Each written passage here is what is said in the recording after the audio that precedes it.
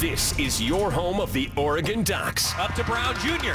Passes off to Smith for the dunk with two hands. And we love to talk about them. With expert interviews, insight, and analysis, this is Quack Attack with Judah Newby. Presented by First Call Heating and Cooling on your home of the Oregon Ducks. 102.9 and 750 The Game. It's good to be back. Welcome into the Quack Attack 102.9 750 The Game. Judah Newby here with you wherever you may be driving around. Thanks for tuning us in. Over the next hour, talking some Oregon hoops as they wrap up a final homestand of the regular season with Arizona State and Arizona Thursday, Saturday, respectively. Then they go up to face the Washington Schools next week, and then it's on to Vegas for the Pac-12 tournament. And hopefully for Oregon, an at-large bid, unless they do something magical in Vegas, to the NCAA tournament. But we shall see. Coming up on the program, Andrew Greif is going to stop by because the Oregon women's program is having one heck of a season, including a win Monday night over UCLA. Top 10 teams were meeting in Eugene on Monday night. Ducks 8th in the country. They got that win in overtime. And keep in mind, this is after last year where they went all the way to the Elite Eight before losing to UConn. So we'll see what kind of expectations the Oregon women have placed on themselves moving forward. Kelly Graves, I know, was on these airwaves earlier this week, and he called that win Monday over UCLA one of the biggest in their program's history. So where do the Ducks women stand as they move forward? And keep in mind the Beaver women, 12th in the most recent AP poll as well, despite their RPI being in the low 30s. So we'll see. We'll keep an eye on those two programs moving forward as they get closer and closer to their own Pac-12 tournament, which is in Seattle in 2 weeks' time. Also, we'll talk about the Arizona State opponent that the Ducks have coming up Thursday night with Doug Haller of AZ Central Sports and the Arizona Republic.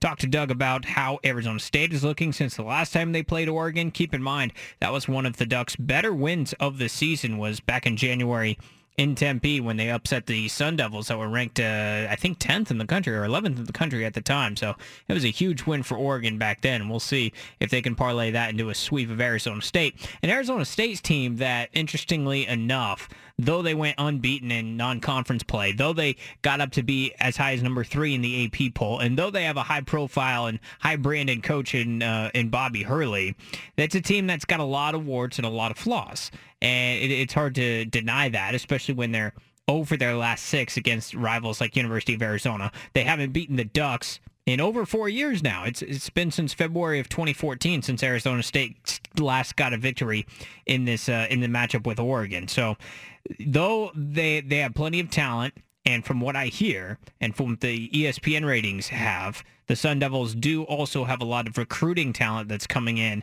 next season. But as of right now, it's a guard-heavy team that when their shots are going in, they're winning games. When their shots aren't going in, they're not winning games. And that's pretty much the story in college basketball for a lot of teams, but in particular, this Arizona State opponent.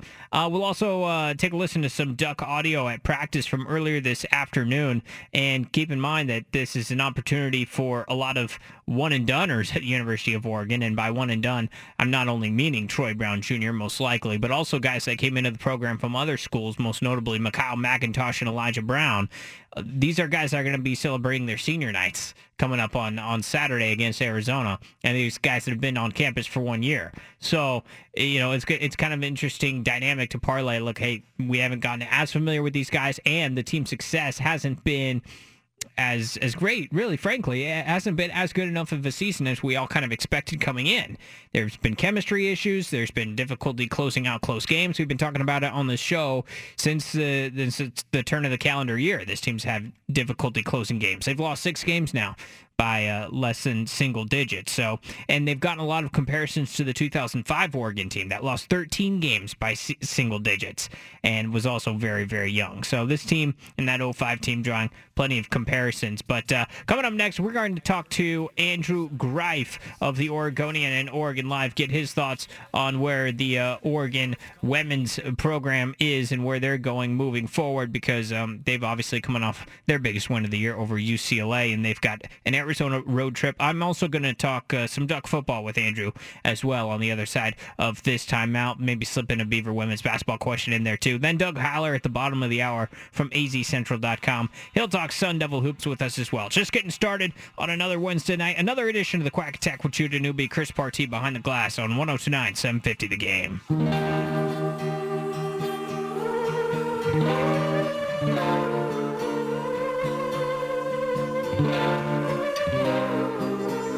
back to Quack Attack with Jordan Kent and Brian Perkins, presented by First Call Heating and Cooling on 102.9 and 750 The Game.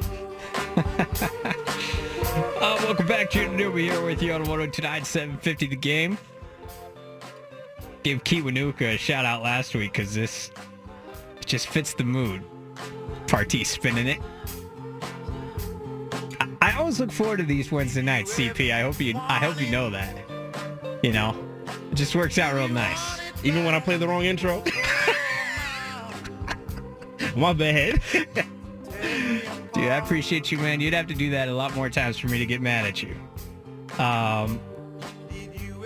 Yeah, let's talk Oregon women's basketball. They got that huge win Monday night over at UCLA. And, you know, it's one of those things, it's like we don't pay attention to women's basketball because it's such a low-profile sport. But hard to ignore the fact that you've got an 8th-ranked team and a 12th-ranked team that plays 50 miles away from each other. Right? And the fact that Oregon, as a 10 seed last year, went to the Elite Eight. That Oregon State, as a 2 seed the year before, went all the way to the Final Four, their first Final Four ever. Both teams ended up losing to UConn in the most historic years of their career, or of their program's respective histories. So wanted to talk to Andrew Greif about it right now from the Oregonian and Oregon Live. Follow him on Twitter at Andrew Greif. Andrew, thanks for joining us. Fair to say that this is the greatest quality of women's college basketball this state has ever seen? I think you're right there. I wrote something similar that it could be this way in December before the Pac-12 season started. And since that point, Oregon has lived up to its kind of billing as a top 2 team in the conference. Obviously, they're number 1 right now in the standings with 2 games left. In Oregon State, it was a transition year. Everyone knew that, and yet they're only, 2 games back from Oregon. They're tied for 3rd with UCLA. This year has been excellent for them as well. And so the programs, while they've had individual success apart from one another, they've never overlapped with this kind of shared success. And so this is a very rare thing that's happening between Oregon and Oregon State right now. I got to watch a little bit of the game Monday night when the Ducks played UCLA. Andrew, I was impressed with the electric atmosphere that Matthew Knight had. I saw over 7,000 fans were there for that high-profile game for top 10 teams, the Ducks and the Bruins. What was that atmosphere like, and then what was it like seeing Oregon have that big lead and then the Bruins come back to force OT, but the Ducks stiffen up in the end and get that victory? The atmosphere was the best that Kelly Graves can remember coaching in his 4 years with the Ducks. I mean, he took the mic for senior night after the game ended and thanked the fans, saying that when he started, he knew all the fans by their first names. There were so few of them. And now that was the second largest crowd to ever see an Oregon women's game at Matthew Knight Arena. So it's pretty remarkable, the difference, and it made a big difference down the stretch. I mean, it was very loud. I mean, I would put it on par with some of the noise being made at men's games over the years that I've been to. It was one of those games where you figured Oregon would probably pull it out, even when it got tight, just because this is a team that really hasn't backed down a whole lot all year. But still, that they won it is still a statement game, a statement victory, because there's not often that many years that Oregon sweeps UCLA, especially a really good top 10 UCLA team. And they've beat them now on the road, at home. We talked a lot in the preseason about how this team was so young. How would they handle moments like that? Could they come back, and could they hold on to wins? And you saw it slip away, 19-point lead. Then they were trailing by 3, but they found a way to win. I think that's a real testament to this team that really plays older than its years.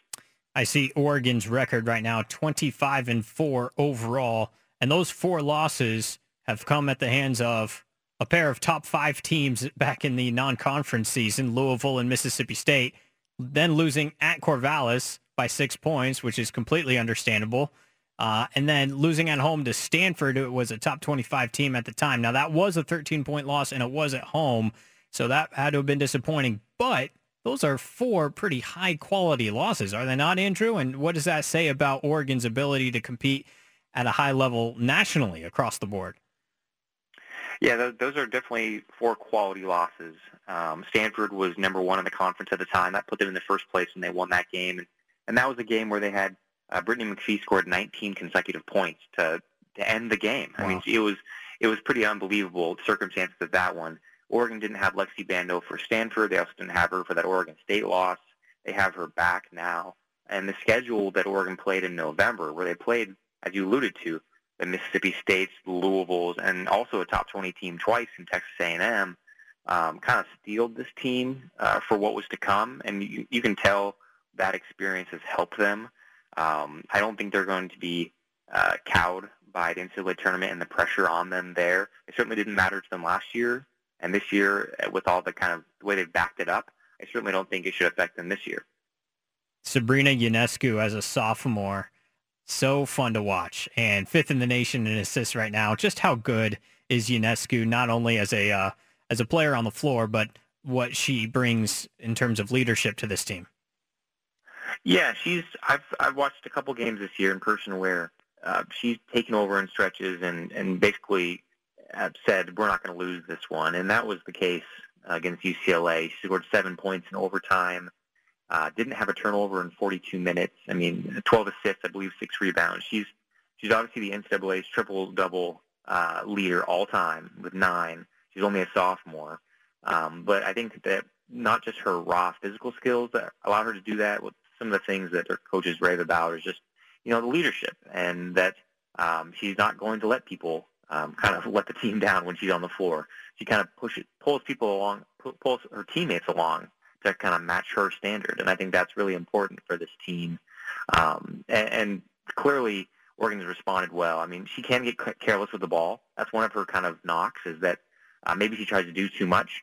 But I think that more often than not, she always seems to be in the right place, doing the right play at the right time. Andrew Greif of the Oregonian joining us here on the Quack Attack. Ruthie Hebard had 33 consecutive made field goals. How does that happen? Well, she had against Washington and Washington State when it all began. Those are two of the worst defensive teams in the conference, and they didn't really have anyone inside to challenge her when she wanted to set up low on the block, close to the basket. So she got lots of 4-foot, 3-foot shots against the Cougars and Huskies that obviously started things off well for her. And then I was actually surprised against USC that she was able to get exactly where she wanted to go too. That's obviously a guard-focused offense, but they have a pretty good post in Kristen Simon, and she still got wherever she wanted. You knew that it wasn't going to continue for very long against UCLA. Monique Billings is too good of a post and to allow her to go 12 for 12 or something like that again. But again, it just shows we think about the shot and the made field goal, but what the streak was really a testament to was how she worked herself in the position to get close to the basket, despite everyone knowing the ball was going to go to her, and she still got to her spot. So I think that's a sign of a very savvy post player. I know they got 2 road games before the Pac-12 tournament begins, but considering what they've accomplished so far and considering that they made that surprising run to the Elite Eight last year as a 10 seed, what are expectations that this team has for itself as they hurtle toward the postseason? I think that, if they're being honest with themselves, the expectations are to advance as far as they did last year, if not farther, because this year, unlike last, they will have the benefit of home court advantage. Obviously, the NCAA bids do not come out until Selection Monday for the women, which is, I think, March 12th. However, it's almost all but assured that Oregon will be a top 16 seed and host the first 2 rounds, rounds of 64 and 32 at Matthew Knight Arena. Last year, Oregon went all the way to Durham, North Carolina, to play their 2 games, and they came out winners. So considering they'll be on their home court, I think that gives them a big boost. And then if they're in the West region, they would go to Spokane, and that obviously is not that far of a trip for Ducks fans. And for Kelly Graves and Audie Gilden and forward, there's a lot of connections to Spokane. So the road seems to be setting itself up well if they do get slotted into the West region for them to, play into the Final Four potentially. Now, that doesn't mean the matchups will be easy. We don't know what the matchups will be, and this is a matchup-based sport.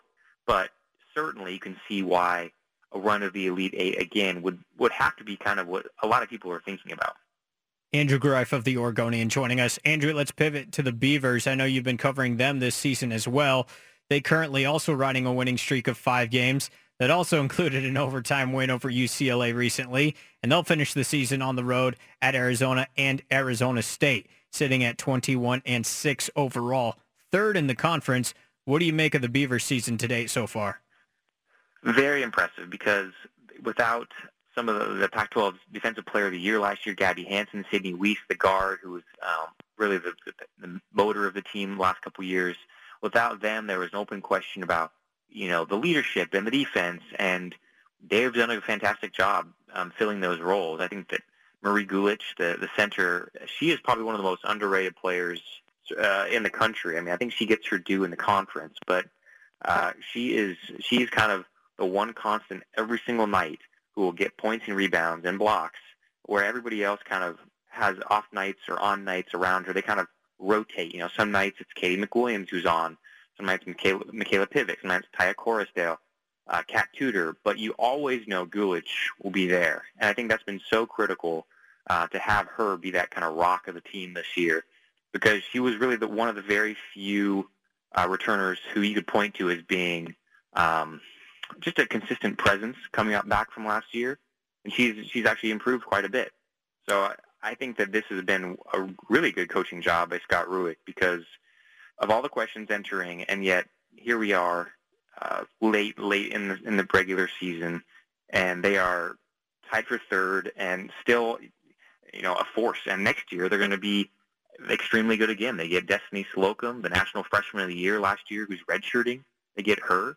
It's going to be actually a really fun couple years to see Oregon State, kind of, I think, trade shots at the top of the conference. Last thing for you, Andrew. I'm just curious, the dynamics of covering two excellent women's college basketball programs after spending, 9 to 10 months of the calendar year deep in the heart of Oregon football. What's that been like? What are the kind of the differences or similarities or the journalistic practices of covering college hoops? It's I like it because I like variety, and so it's nice to have two different teams. And when one team was losing, and not that these other teams have lost very much, but the other team would invariably be on some kind of hot streak, and so it's been actually fun to bounce back and forth. The teams have very distinct personalities, and they're different personalities, and I think that's kind of fun to contrast that, even just for myself. And I've really enjoyed just kind of having to know 28, 30 athletes and several coaches instead of just one staff. So it hasn't been a whole lot different in terms of logistics of how I go about covering it, but I just enjoy covering two very relevant teams nationally, and because they do have different DNA, and yet they kind of show up at the top of the conference the same regardless. So it's fun. And while I get a chance to talk to you on the phone, I want to also just get your thoughts on what Mario Cristobal has done with that football program coming out of his first signing day and filling out his assistant staff with Alex Mirabal, a longtime friend of his.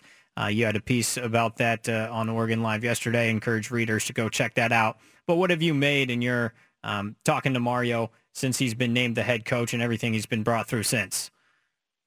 I think that every move from Mirabal being the 10th assistant coach, this is the extra assistant. In past years, they only had 9. This year they had 10. People kind of developed that 10th role however they saw fit.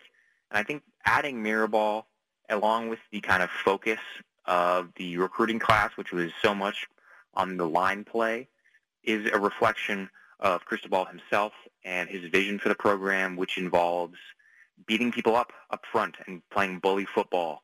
That's something that is obviously coming straight from his experience at Miami, at Alabama. That's the way he was taught. And while the kind of perimeter speed and the up-tempo offense and things that we've come to expect from Oregon over the last 10 years will remain, I do think that what he wants to do is mold at least the interior into something that he's more used to. And I think the power, the strength, the kind of more physical play up front on both the offensive and defensive lines is something that it comes from Cristobal directly. I think that's exactly a sign that this is his program, because I don't know how another coach would fill out their staff, how do they use that 10th role, but with Cristobal coaching the offensive line as a whole, Mirabal coaching guards and centers, and then a graduate assistant coaching offensive tackles, that's a pretty good indication of the attention they're going to pay to the kind of the road graders up front and how much they want them to play a role. So I think you can kind of see Mario Cristobal's whole career path and the things he's focused on his entire career on the moves he's made since taking over. Yeah, I personally like the sound of that because, in this day and age of spread offense and speed on the perimeters and vertical passing games, yes, that you got to have that to some degree, but to have toughness inside on both sides of the ball, to win the trench war, especially with teams like Washington, your rival to the north, that always has, strong play in the trenches. That's got to be an area that Oregon stresses as a point of emphasis. Does it not? I mean, could this be the way that Oregon wins differently than other teams in the conference? Yeah, perhaps so, because you have the very up-tempo teams, and then you have the Stanford polar opposites. And I think Oregon would ideally, and I think other teams would try this too out clearly, but you'd love to kind of bridge that gap and be the best of both worlds. I think that Alabama did this best when they brought in Lane Kiffin as offensive coordinator, and he overlapped with Cristobal, and they were able to turn that offense from a more outdated style into the up-tempo while also retaining the power element with Cristobal helping coach the offensive line. And so that's kind of the prototype for what it can look like, the best of both worlds. But we also have to remember that's Alabama, where they have so much success recruiting, otherworldly success recruiting. How Oregon is able to take what sounds like an excellent idea in theory and actually put it on the field is something else. And that's obviously what we'll be looking forward to seeing, in spring ball and then also in the fall. The problem we ran into is I bring Andrew Greif on to talk about Ducks women's basketball and Beavers women's basketball and how well they've been playing. And then I take a bite of the college football apple and I realize how much we're all anticipating the season to get here again. And I look down and we've had Andrew on for 20 minutes. Andrew, you've been so generous with your time, sir. Thank you for that. And for fans, eager to see where the Ducks and Beavers go on the women's hardwood the rest of this year, both especially with high expectations and optimistic futures. Follow Andrew on Twitter at Andrew Greif and follow all of his coverage on the Oregonian and Oregon Live. Andrew, thanks a lot, man. Good talking to you again. Good talking with you, and thank you. Coming up next, Doug Haller, AZ Central Sports, Arizona Republic, Quack Attack, moving on 102.9, 750, The Game.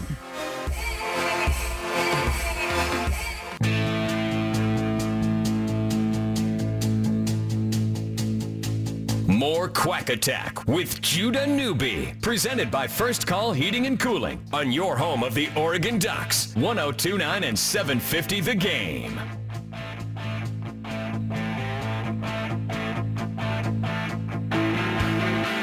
Nothing like a little chat, huh? Got about 4 or 5 big hits that I really like, but I mean, this has got to be in here. Here we go.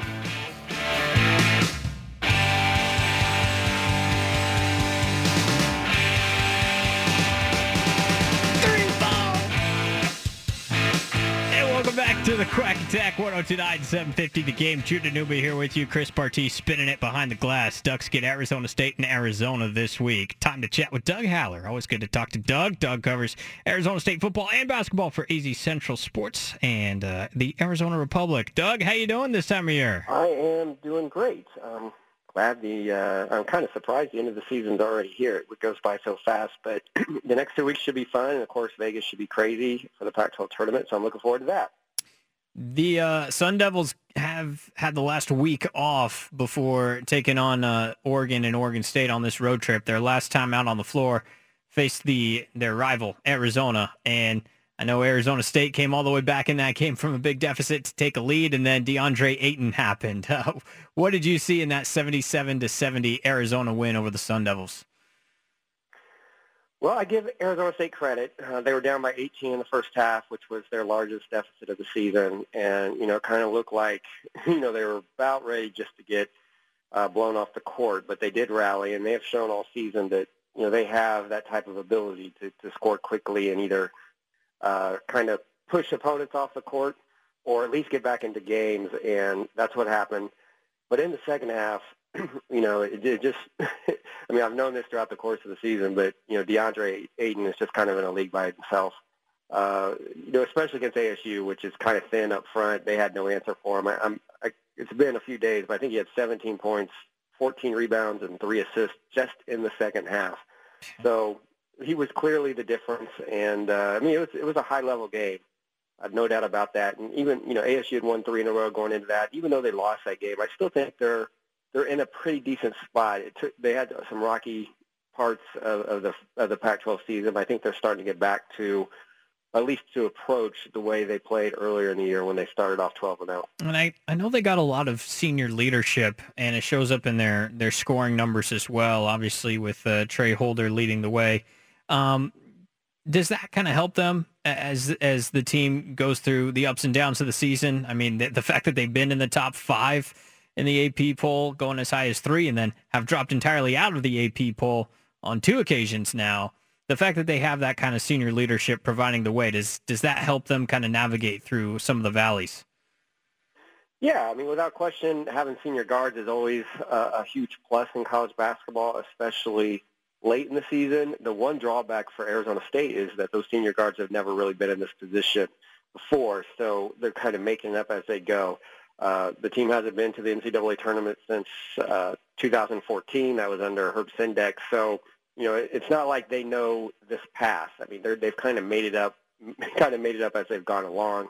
They've done things that, no one in this program has done since the 80s as far as, get into the top 10, starting off 12-0. These were all new things that the program was experiencing. And for the most part, they did okay with, handling that. I think once they started facing some adversity, once they got into conference play, losing to Arizona and then going to Colorado, losing to overtime, and they realized that, it's not going to be quite this easy because in the conference, coaches, Dana Altman has seen Trey Holder and Cody Justice for 4 years now. He knows what they can do. He knows who they are. He has coached against Bobby Hurley for 3 years now, so he knows what Bobby Hurley does.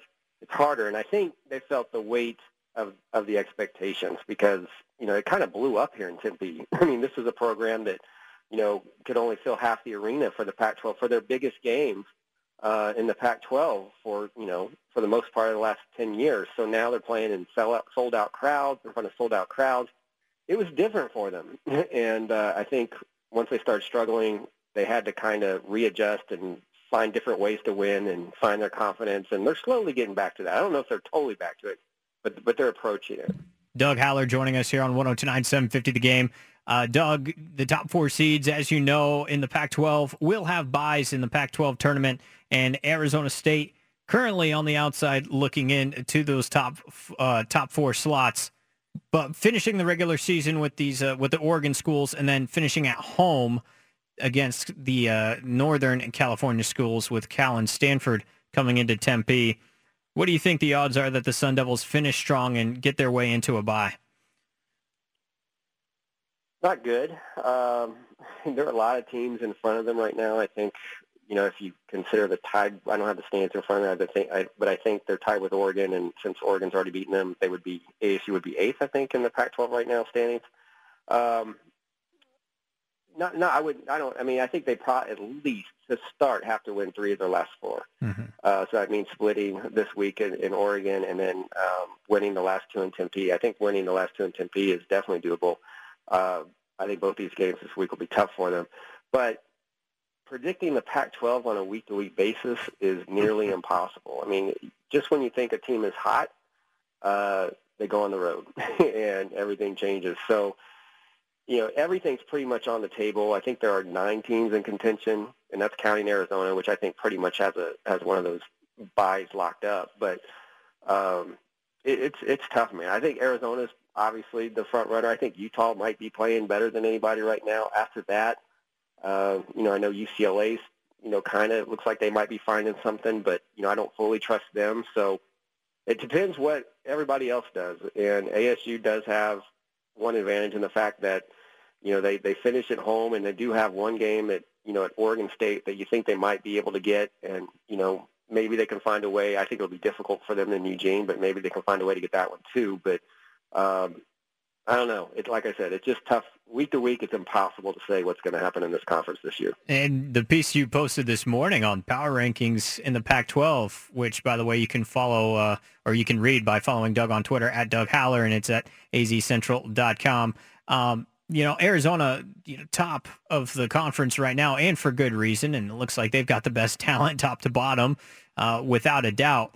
But then there's Utah that you got power ranked number 2, and it's like that's a team we can forget about all too easily. But Utah is also playing some of the best basketball in the conference. But I guess, Doug, is this a good college basketball conference, or is there just a lot of parity, or are those both and statements can both be true at the same time? All the metrics say that the Pac-12 is the worst of the power conferences. I tend to lean that direction, but at the same time, you mentioned I'm a AP top 25 voter. I've done that for several years now. It's never been as hard as it is right now to come up with 25 teams that belong in the top 25. Usually, the top 10, you have a good idea who those are. Maybe you could stretch out to 15. After that, you could just throw it up in the air. It's not just the Pac-12. It's really all over the country. St. John's beating Duke, St. John's beating Villanova. We're seeing things that typically, and I know college basketball has always been kind of this way, but I don't know if it's been to this extreme. I don't know how good anybody is. Obviously Villanova's good. Virginia's extremely good. I would have put Purdue in that conversation before they lost 3 in a row. Michigan State obviously looks like, they're always dangerous this time of year anyway. But, I think usually when you go into a year or go into the NCAA tournament, you think you can maybe, circle 8 teams and go like, those 8 teams have a chance to win the national championship. I think it might even be closer to 20 this year. It's just a really bizarre year. And the Pac-12, Arizona is obviously the leader, but, it's not the Arizona we've seen from previous years. They're not as dominant as they've been. And I think, maybe the conference might be a little bit deeper than usual, but, I don't see anybody that's, to me, when you look at it, I don't see anybody that's capable of a deep NCAA tournament run. And I would include Arizona in that. That doesn't make me very popular in the state, but, I just don't see a team. Obviously Arizona has elite talent. There's no doubt about that. If you put their roster up against anybody's in the country, you might take theirs. But, and even Sean Miller will say, they very rarely will you watch Arizona and say, like, okay, they look like a team that can do some damage. They've been kind of up and down. Now, maybe they're starting to put some things together right now. We'll have to wait and see. But to me, it just seems like it's a down year for the conference overall. While we're kind of touching around that subject, the fact that Arizona is one of those schools being investigated by the FBI and one of the prominent brands when that report came out, what are your thoughts on just the state of college basketball right now and all the kind of unsurety and the nervous hand-wringing, I'm sure that's being done by a lot of coaches and athletic departments? On one hand, this is the way business has always been for a lot of these schools, and on the other hand, this is a big deal. The FBI is getting involved. What are your thoughts overall on what's been going on in the sport? Well, I don't know. I think everyone kind of suspected that this was going on. Now, when the FBI gets involved, obviously that's something you don't expect. When it first happened, way back before the season started, everyone was predicting that this was the end of college basketball as we know it, and here we are 4 months later, and really not a whole lot has changed. You've had Rick Pitino ousted, of course. DeAnthony Melton at USC didn't play this year. Certain players that were directly involved, their situations changed, but the 2 Pac-12 programs that were included in the report, Arizona and USC, they had some changes on their coaching staffs, but as far as when this first happened, people in Arizona were talking about Sean Miller was going to possibly lose his job. That's kind of cooled off at this point, and I know that Pete Thamel of Yahoo Sports just posted a story last week that said, they had some sources that said, like, it's coming, and, said that, 16 of the top seeds that the NCAA tournament committee recently posted, that if the season ended today, here are your top 16 teams. I think he quoted somebody saying half of those teams would be in trouble, that, this is really going to alter the sport. we've been waiting a long time for this. And my concern, my question is, how far is the FBI willing to go with changing the sport of college basketball? Is that something that they really want to make a priority? Or will they just kind of like say, look, we scratched the surface, we're going to turn it over to the NCAA. And, of course, the NCAA doesn't have the greatest track record with cleaning up the sport in the first place. So, to me, it's always been kind of a, I don't want to say I'm looking at it with a little bit of skepticism, but, it's just kind of like, okay, we'll see what happens. There's been a lot of talk, but not a lot of action at this point. Doug Haller, AZ Central, joining us right now. Last couple things for you, Doug. First, this Arizona State matchup with Oregon Thursday night. What do the Sun Devils have to do in this game on the road in Eugene to change the result from when they lost at home to the Ducks earlier this season?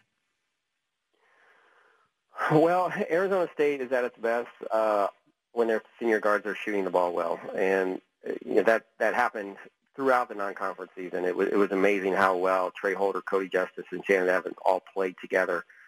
Since then, in the conference season, teams have done a good job of taking away one of them or two of them, and they've had a hard time when two of the three aren't playing well or one of the three. They need Trey Holder to play well, first and foremost, and he has been playing better lately. I think I went back and looked. When those three guards account for at least 60% of their scoring, they're 8-3, and the biggest wins have come when those three guards have accounted for 60%. The Kansas win, the Xavier win, UCLA, USC. So they need to do that. The other thing is they need to get to the foul line. They don't. They're limited in the post, and they've kind of offset that throughout the season when they've played their best by getting to the foul line. At one point, they were leading the nation in free throw makes and attempted. Well, over the past 8 games, they've attempted fewer than 20 on 5 occasions, and they've lost 3 of those games. So they need to get to the foul line, and they need those senior guards to play well. If they do that, they can beat anybody in the conference. They just haven't been able to do it consistently lately. Last thing for you, Herm Edwards, how's he doing? Herm is, everyone always asks me that. How is Herm Edwards? He's fine. He's exactly what, everyone says. Is he really like what you see on TV? He is exactly what you see on TV. I can't wait for, I've never said this, but I can't wait for when spring practice starts because I just want to see what it's like to work with him on a daily basis because so far I've sat down with him one-on-one. I've seen him in a couple press conferences, and he's always been kind of that soundbite type coach, always very motivational, even speaking with the media. So I just want to see him what he's like on a daily basis if he's always that guy. Because when they did hire him, I talked to some guys that had coached in the NFL, and they said that that kind of runs its course over the course of the season, and players kind of learn to tune that out. So that's my big question. But I think people are warming up to the idea, at least locally. I don't know about nationally, but at least locally, I think people are starting to warm up to his hire, and they finished their recruiting class strong, so that certainly helped. Can't wait to read your work from Arizona State spring ball and just to see, I can't wait to see the results that Herm provides and to see what kind of hire that was in terms of wins and losses will be intriguing. Doug, thanks so much for being generous with your time. It's good to connect with you and enjoy the trip to Oregon and all the college basketball that I'm sure will be coming in the next few days for Arizona State and moving into the Pac-12 tournament. All right, guys. Thanks for having me. I appreciate it. Appreciate Doug Haller. Final segment coming up next. We got a key matchup before we pass to Scotty Farrell and CBS Sports Radio at the top of the hour. Judah Newby here to wrap up things on the Quack Attack in about 4 minutes on 102.9, 750 The Game.